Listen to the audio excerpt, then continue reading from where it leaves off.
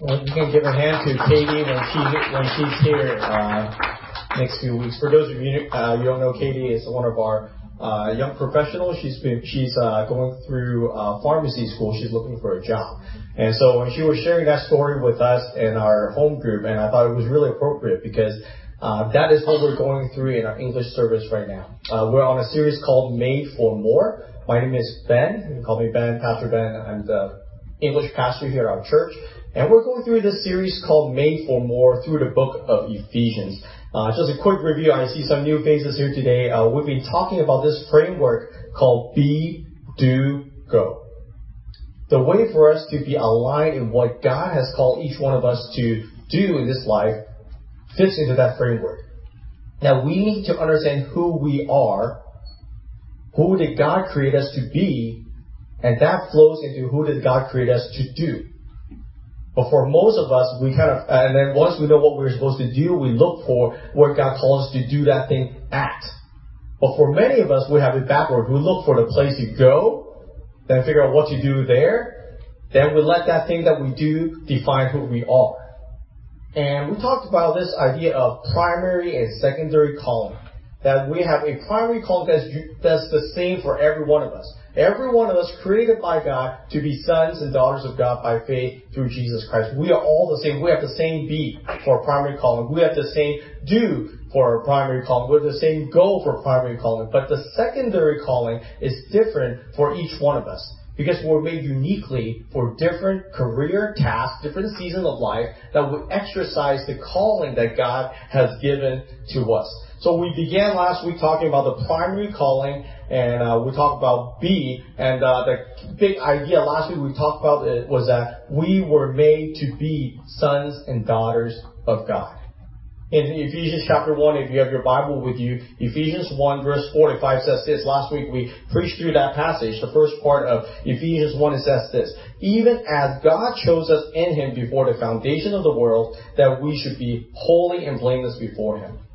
In love, He predestined us for adoption to Himself as sons through Jesus Christ, according to the purpose of His will. We talked about this idea of adoption. That as a kid, you don't get to adopt yourself in someone else's family. The parents needed to adopt, our family needed to adopt you. And the amazing thing is God chose to adopt us. While we were still sinners, Christ died for us. That is our identity in Christ. We talk about the phrase in Christ happened 10 times in that small passage. The relationship with Christ allows us to be adopted, to be sons and daughters of God. Nothing we have earned, nothing we can do.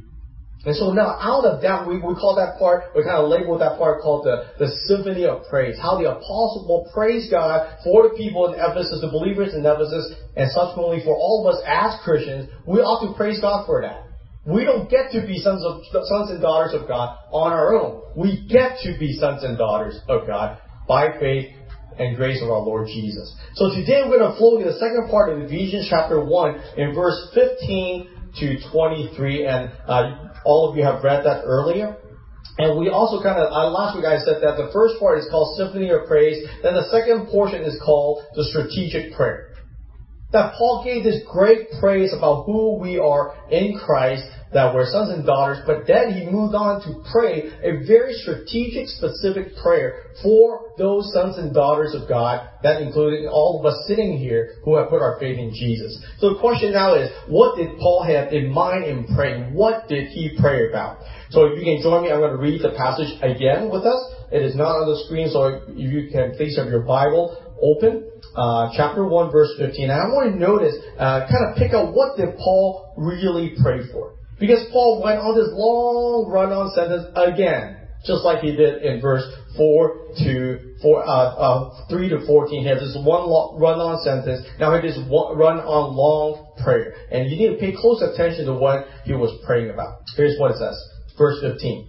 For this reason, because I've heard of your faith in the Lord Jesus and your love toward all the saints, I do not cease to give thanks for you, remembering you in my prayers, and that the God of our Lord Jesus Christ, the Father of glory, may give you the spirit of wisdom and revelation in the knowledge of Him, having the eyes of your hearts enlightened, that you may know what is the hope to which He has called you, what are the riches of his glorious inheritance in the saints, and what is the immeasurable greatness of his power toward us who believe, according to the working of his great might, that he worked in Christ when he raised him from the dead and seated him at his right hand in the heavenly places, far above all rule and authority and power and dominion, and above every name that is named, not only in this age, but also in the one to come.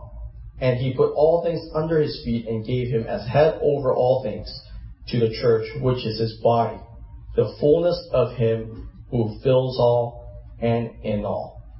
Here are three things that we see here that Paul prayed for the people of God. The first thing we see in verse 18, at the end of verse 18, it says is that he was praying that they will know the riches of the glorious inheritance. That we can have inheritance. We covered that last week. That as children of God, the great parent of God gave us inheritance as of eternal value. Verse 3 says that we have every spiritual blessing. That's the inheritance that we get. We also have hope in Christ. We also have hope in Christ. Verse 18, that you may know that what is the hope to which you are called to. Paul prays so strategically, so emphatically, that our eyes of our hearts will be open. Because these are important things.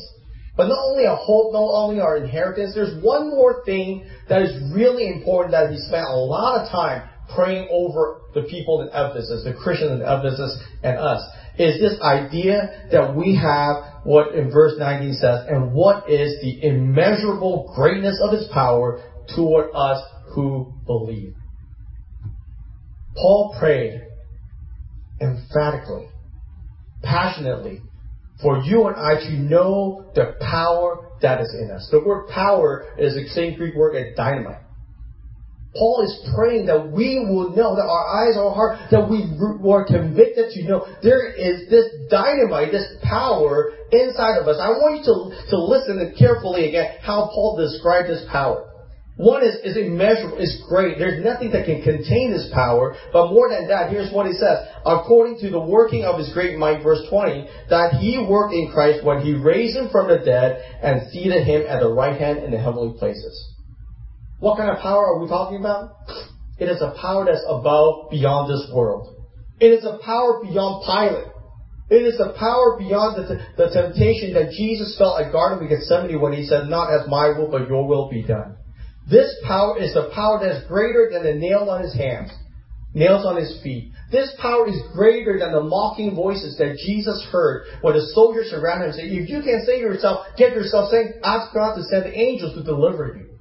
That is the power. And beyond, even greater than that, this is the power that moved that stone in front of his tomb. 3 days later, after he was buried, 3 days later, the stone was removed. The body of Jesus Christ was resurrected physically. That is the power. What kind of power do we have in us? As Paul said, the power of Jesus, the resurrecting power of Jesus Christ.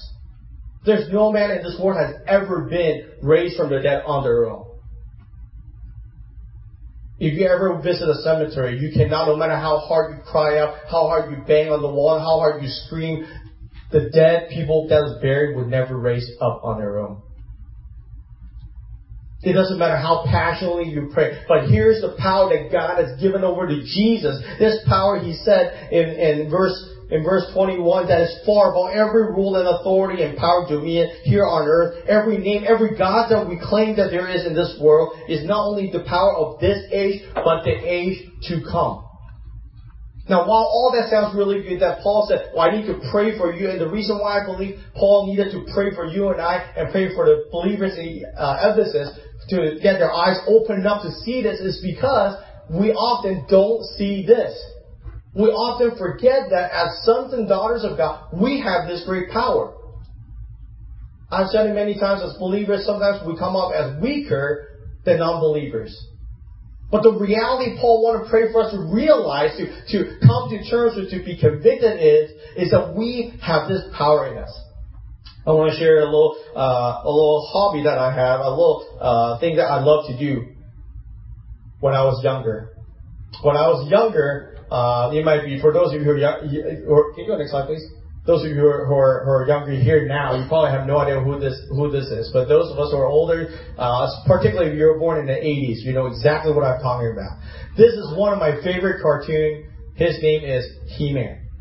If you want to catch up on it, it's actually on Netflix now. You can go watch it on Netflix. He-Man, and this is his cat, Battle Cat. Green Battle Cat. And what happened is He-Man was an alter ego of Prince Adam. And he has this cat, really scary cat. The cat doesn't really timid. And but whenever they're just like every other good hero, when there's evil presence, Prince Adam would transform into He-Man. And then he would have this shield, he would have this sword, and then his scary cat would become Battle Cat, and then they just go roar. And of course, just like every other hero, they will always defeat the evil. And I grew up, I love this, and I love it so much that my parents actually bought me this toy figure. That of He-Man and the Battle Cat. And I was Googling online, they actually still sell it on eBay. And I'm tempted to buy it, but I lost my old one. And so I have these things I would play at home, I would play by myself with my sister. Like there's nothing my He-Man cannot do. There's nothing the Battle Cat cannot conquer. They can jump in the air, they can go swim in the ocean. There's amazing things that my action hero figure can do. But here's the thing, when it comes to real life, when I get made fun of at school, I would not take that He-Man and say, see, my He-Man is going to beat you. Stop making fun of me. When I was in the first grade, I had appendicitis, so I was rushed to the hospital.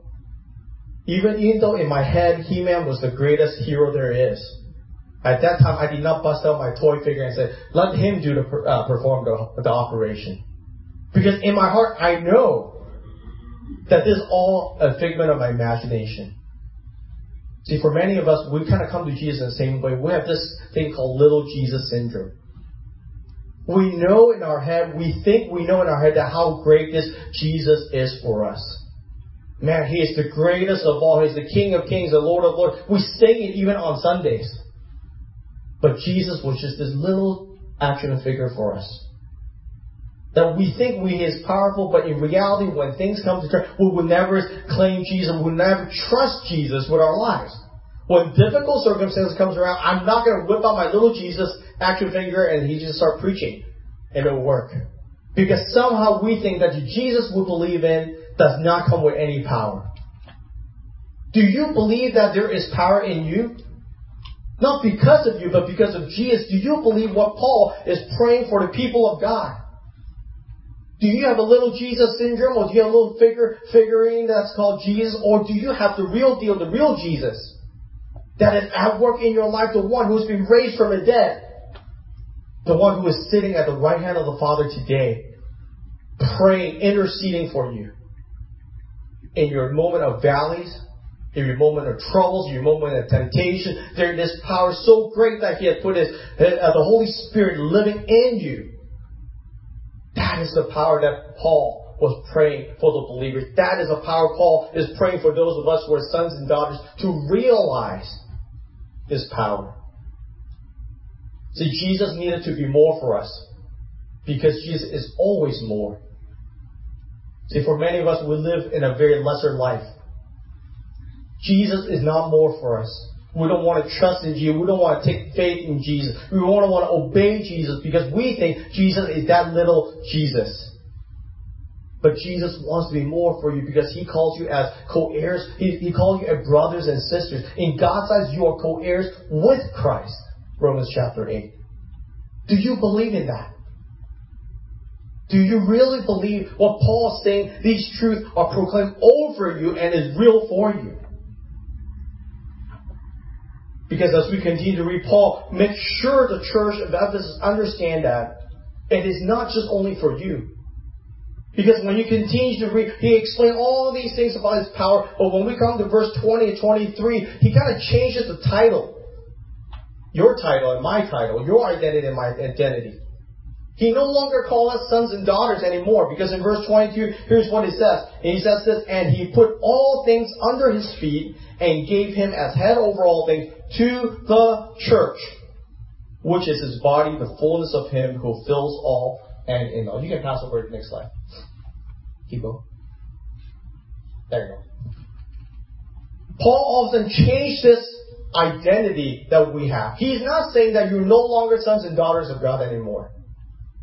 He's not saying that you're no longer brothers and sisters in Christ.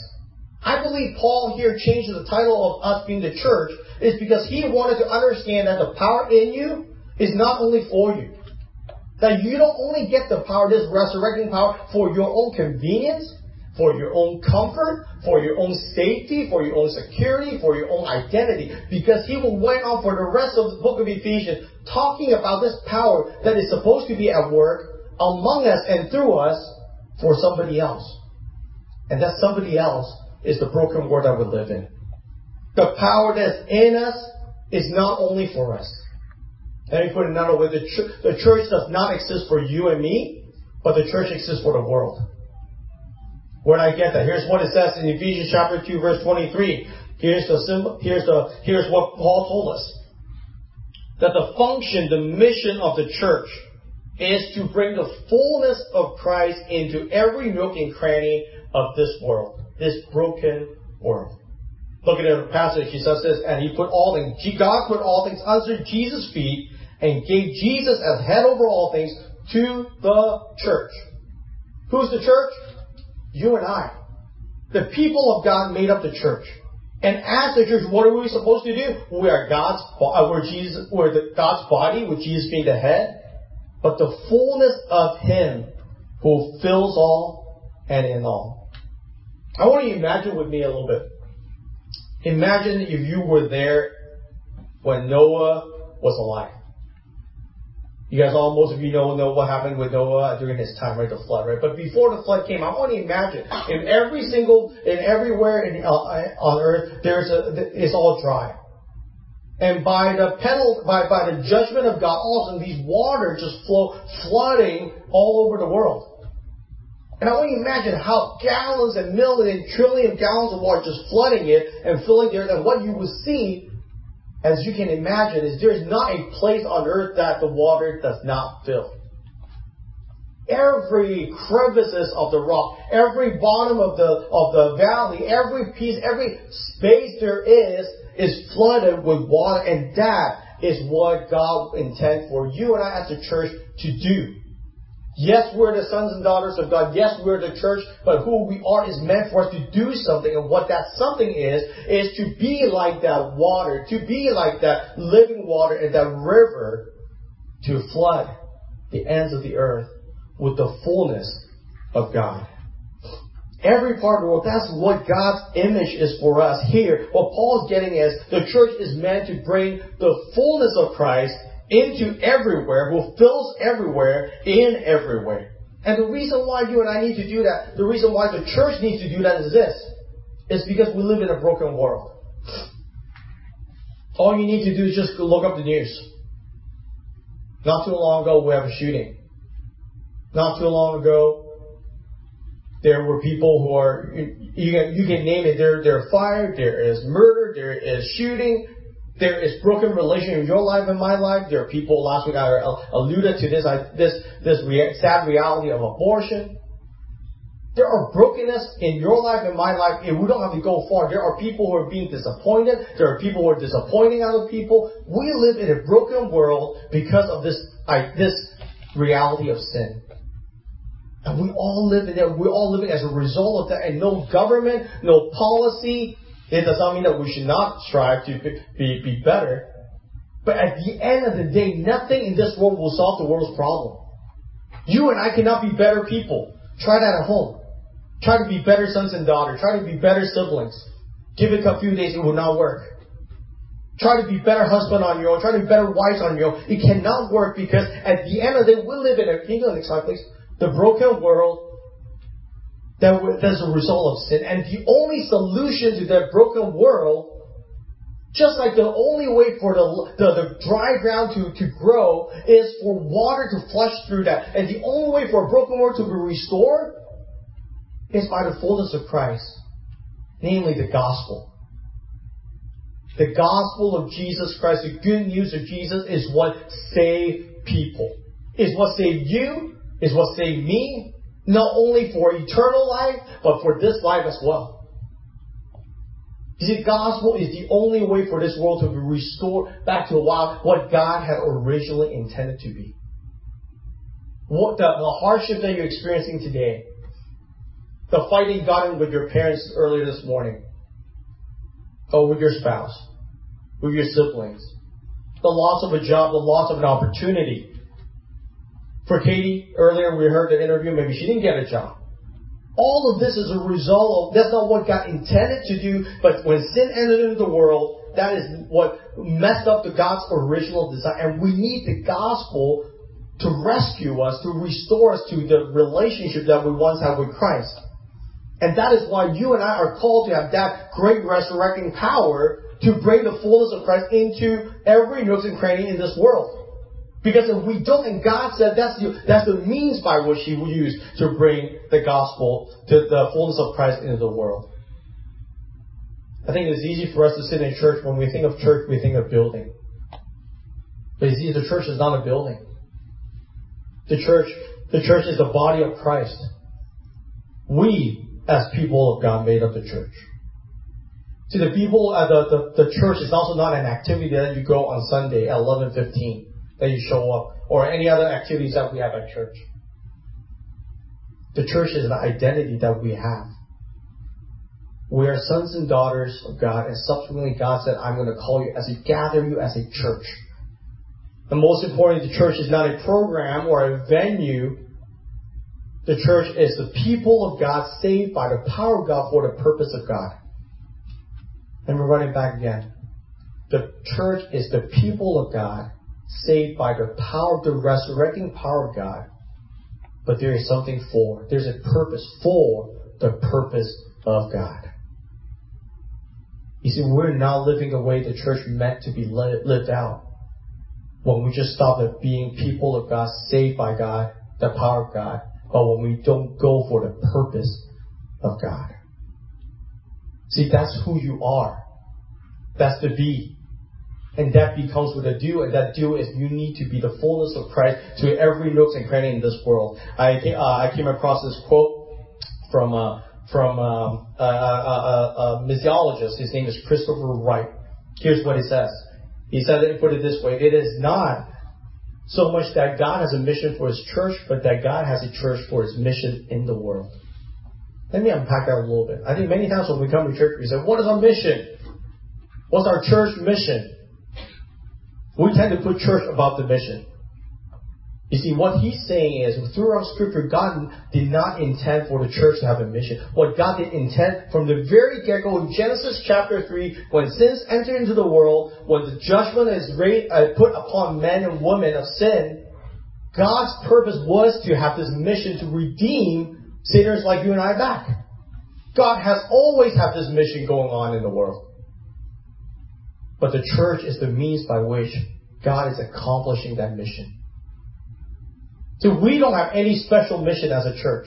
Every church of Jesus Christ has the same thing, because God has been doing this way before this church exists, way before a mother church exists, way before any famous people church exists. God has been on this mission of redeeming people, bringing the fullness of His Son into every part of this world. And that's what God is calling you and I to do. So whatever that you do in life ought to align with this mission. If you're a student, what you're studying is not for a grade. What you're studying is not for a job. That's why I shared that interview with you with Katie, because, and even for most of us who are working, we tend to think work means paycheck. And even in an interview where she was not prepared to answer, it touched on a deep part of who she is as a daughter of God. And that leads to what she ought to do as a daughter of God, as the church of Jesus Christ. We have a due to do because Jesus is on this mission. And every single thing that you do needs to align with this due. To bring the fullness of Christ into every crevice in this world. So what exactly does that mean? What does it look like in your life and my life to bring the fullness of Christ? It does not mean giving my phone number to your friends. If you want to know about Jesus, call Pastor Ben. That is not how we bring the fullness of Christ to the world. That may be one way, but I want to give you two examples. One is a biblical example, and another one is I want to give you a historical example of how throughout the ages, how the church has brought the fullness of Christ into every nook and cranny in this world. The biblical example is from Isaiah chapter 61.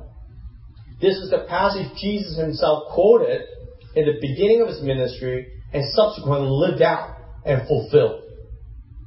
If I ask you, what is the mission of Jesus Christ? Most of you will probably say to teach and preach. Most of us may be thinking, Jesus is preaching the gospel everywhere. Yes, Jesus did that. But when you read this prophecy and what Jesus did, aligned with Jesus' life, you see Jesus did more than that. Here's Isaiah chapter 61, verse 1 to 4. The Spirit of the Lord God is upon me. This is a prophecy about Jesus. Although Jesus quoted it himself when he started his ministry. Because the Lord has anointed me to bring good news to the poor. He has sent me to bind up the brokenhearted, to proclaim liberty to the captives, the opening of prison to those who are bound, to proclaim the year of the Lord's favor and the day of vengeance of our God, to comfort all who mourn, to grant to those who mourn in Zion, to give them a beautiful headdress instead of ashes, the oil of gladness instead of mourning, the garment of praise instead of a faint spirit, that they may be called oaks of righteousness, the planting of the Lord, that he may be glorified. They shall build up the ancient ruins. They shall raise up the former devastations. They shall repair the ruined cities, the devastations of many generations. This is what Jesus lived out. You know what did Jesus do to be fullness of himself to the world? He actually be the good news to the people. He was the good news to the broken. Jesus did not just preach it.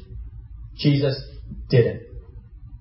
Jesus engaged himself with the broken. I will run through a list of people that Jesus engaged with. Jesus engaged with the handicapped people, the lame, the leprous, the demon-possessed, the tax collectors, prostitutes, Pharisees, Sadducees, soldiers, broken people who have every problem that the rest of society did not want to engage with. Jesus engaged with them and helped them. That's how we become the fullness of Christ in every nook and cranny of this world. We engage with the broken people. We help those who are needy. Let me give you some example. Maybe you need to be helping those who are coming to our church who don't speak English because you speak Chinese. Here are these new immigrants coming and getting engaged with our church and trying to learn more about Christ. Maybe you need to be translating for them.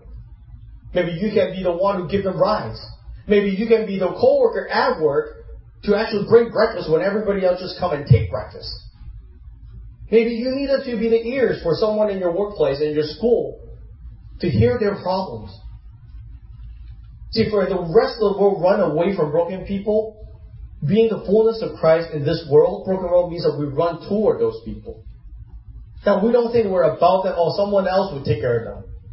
The government will take care of them. We need to be the people of God, bring the fullness, the good news of Jesus to engage. Isaiah 61 says to bind them up, to take care of them. Let me ask you this: who are the poor and needy around you?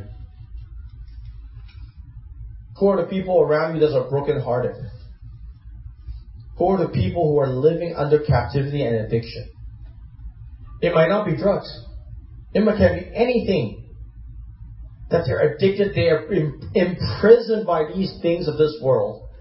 Are you the one who is engaging with them, helping them to get rid of these addictions?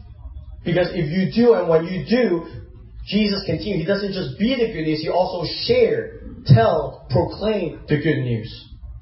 Because Isaiah 61 says this: he proclaimed the good news, the year of the Lord's favor. It is not enough for us to just be good news for them. We need to tell them the good news. Can you go to the next slide, please? There's this famous quote, wrongly given, credited to a man named St. Francis of Assisi. This quote says this: preach the gospel, if necessary, use words. And many people attribute it to St. Francis of Assisi. So basically the idea is just be good, and then people will know Jesus. Preach the gospel with your actions. But that doesn't work. Because even Jesus did not just be good news to the people. Jesus proclaimed the good news to the people. Jesus called people to repent, to believe, and to follow. So a better way of saying this actually is preach the gospel since it is necessary. Use words.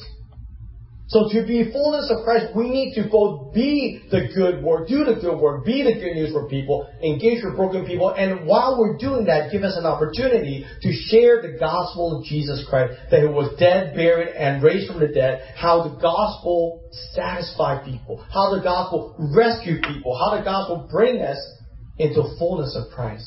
That is your mission and my mission. That is what the church is meant to do. That's who you are. And who you are ought to lead us to what we ought to do. I said that's a biblical example. Let me give you some historical example. Believe it or not, for generations, thousands of years, the church has been fulfilling this mission of being the fullness of Christ. In every arena in the world. I just running through to you a couple things from a technology perspective. I don't know how many of you know about Johannes Gutenberg. There is a Gutenberg Bible in Huntington Library right now in their museum. He's the first man who invented the printing press. He was a Christian. He invented a printing press for several reasons. One of which is to print Bibles so that people have access to the actual Bible. You see, today you can just go to the back and grab a hard copy Bible. Back in those days, people have no access to a printed Bible. They just hear it from someone like me, and they try to remember as much as possible, and you know how well that works? Right? And they have no access to the Bible. And so what Gutenberg did, he wanted to print, not only for the Bible, he wanted to help people to be literate. They want people to learn how to read, how to write. He brought fullness of Christ into an illiterate world. But not only in technology that way, but also in establishing schools, universities. I don't know if you know, many of the universities, in particular in a Western culture, university and school education system are started by Christians, by the church.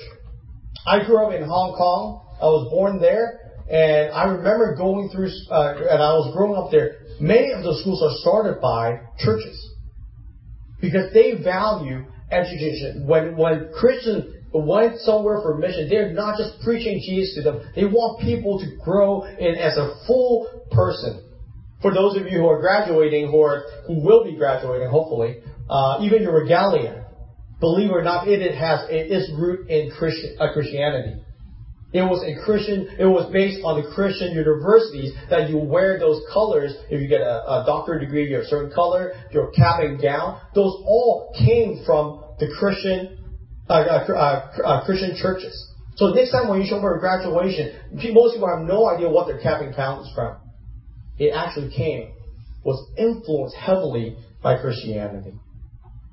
Not only establishing schools people can learn, even in scientific discovery for many years. Sciences was a subset of theology. In fact, they call theology the queen of all sciences. Many famous scientists were Christians themselves.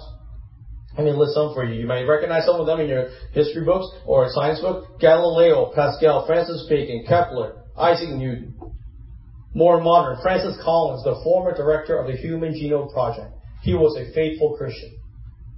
The reason why people back then practiced science is because they believe that there is a rational God. They believe that this God actually created the world, and they are so passionate to discover what this God has created it. And so they study science. So for many people, when they get their science degree, they would consider getting a theology degree because they want to get to know God more, and as a result, that they want to bless this world, bring the fullness of Christ into every nook and cranny in this world, in the field of science, in the field of medicine, in the field of engineering, in the field of physics. They want to bless this world with tangible things and be good news for this world. This is why between 1901 and 1972, I didn't know that, and I was shocked by this. Between those 60 years, 84.2% of all American Nobel Prize winners in chemistry, in medicine, and physics are all Christians. See, most of us, when we think of Christianity, we think it's diametrically opposite of science. But here's what I want to urge for many of you who are students. Be good at what you study. Because when you're good at what you're studying, you can actually leverage it to bring fullness of Christ into every nook and cranny in this world. We need better chemists. We need better doctors. There's still brokenness like cancer, diseases, terminal diseases going on in this world. We need you to step up to be the sons and daughters of God who leverage the fullness of Christ into these places of the world. For those who are working, we need you to step up to bring the fullness of Christ in the best way possible in your job. Because there are many places that I cannot be at, but you can be. Because believe it or not, tomorrow morning when you all wake up in the morning, some of you will be at school, some of you will be at home, some of you will be at your workplace. I don't get to be in all those places. Nor should I be at those places. But God had called the church, you, me, to bring the fullness of Christ, all of Christ, to be the good news, to share the good news in every place. So tomorrow, hopefully, in every city that you're stepping in, you are that good news to the people that God has entrusted you to be with. Maybe students, maybe your coworker, maybe your family. We need to know who we are. The Bible said we're the church. And so let's not be the building. So let's not just be an activity. Let's not just be a time slot on your calendar. Let's be the people of God, saved by the power of God for the very purpose of God, which is on mission for Jesus Christ. There is a broken world out there, and God said, are you going to play the part and bring my fullness to the world? Let's bow our head and pray.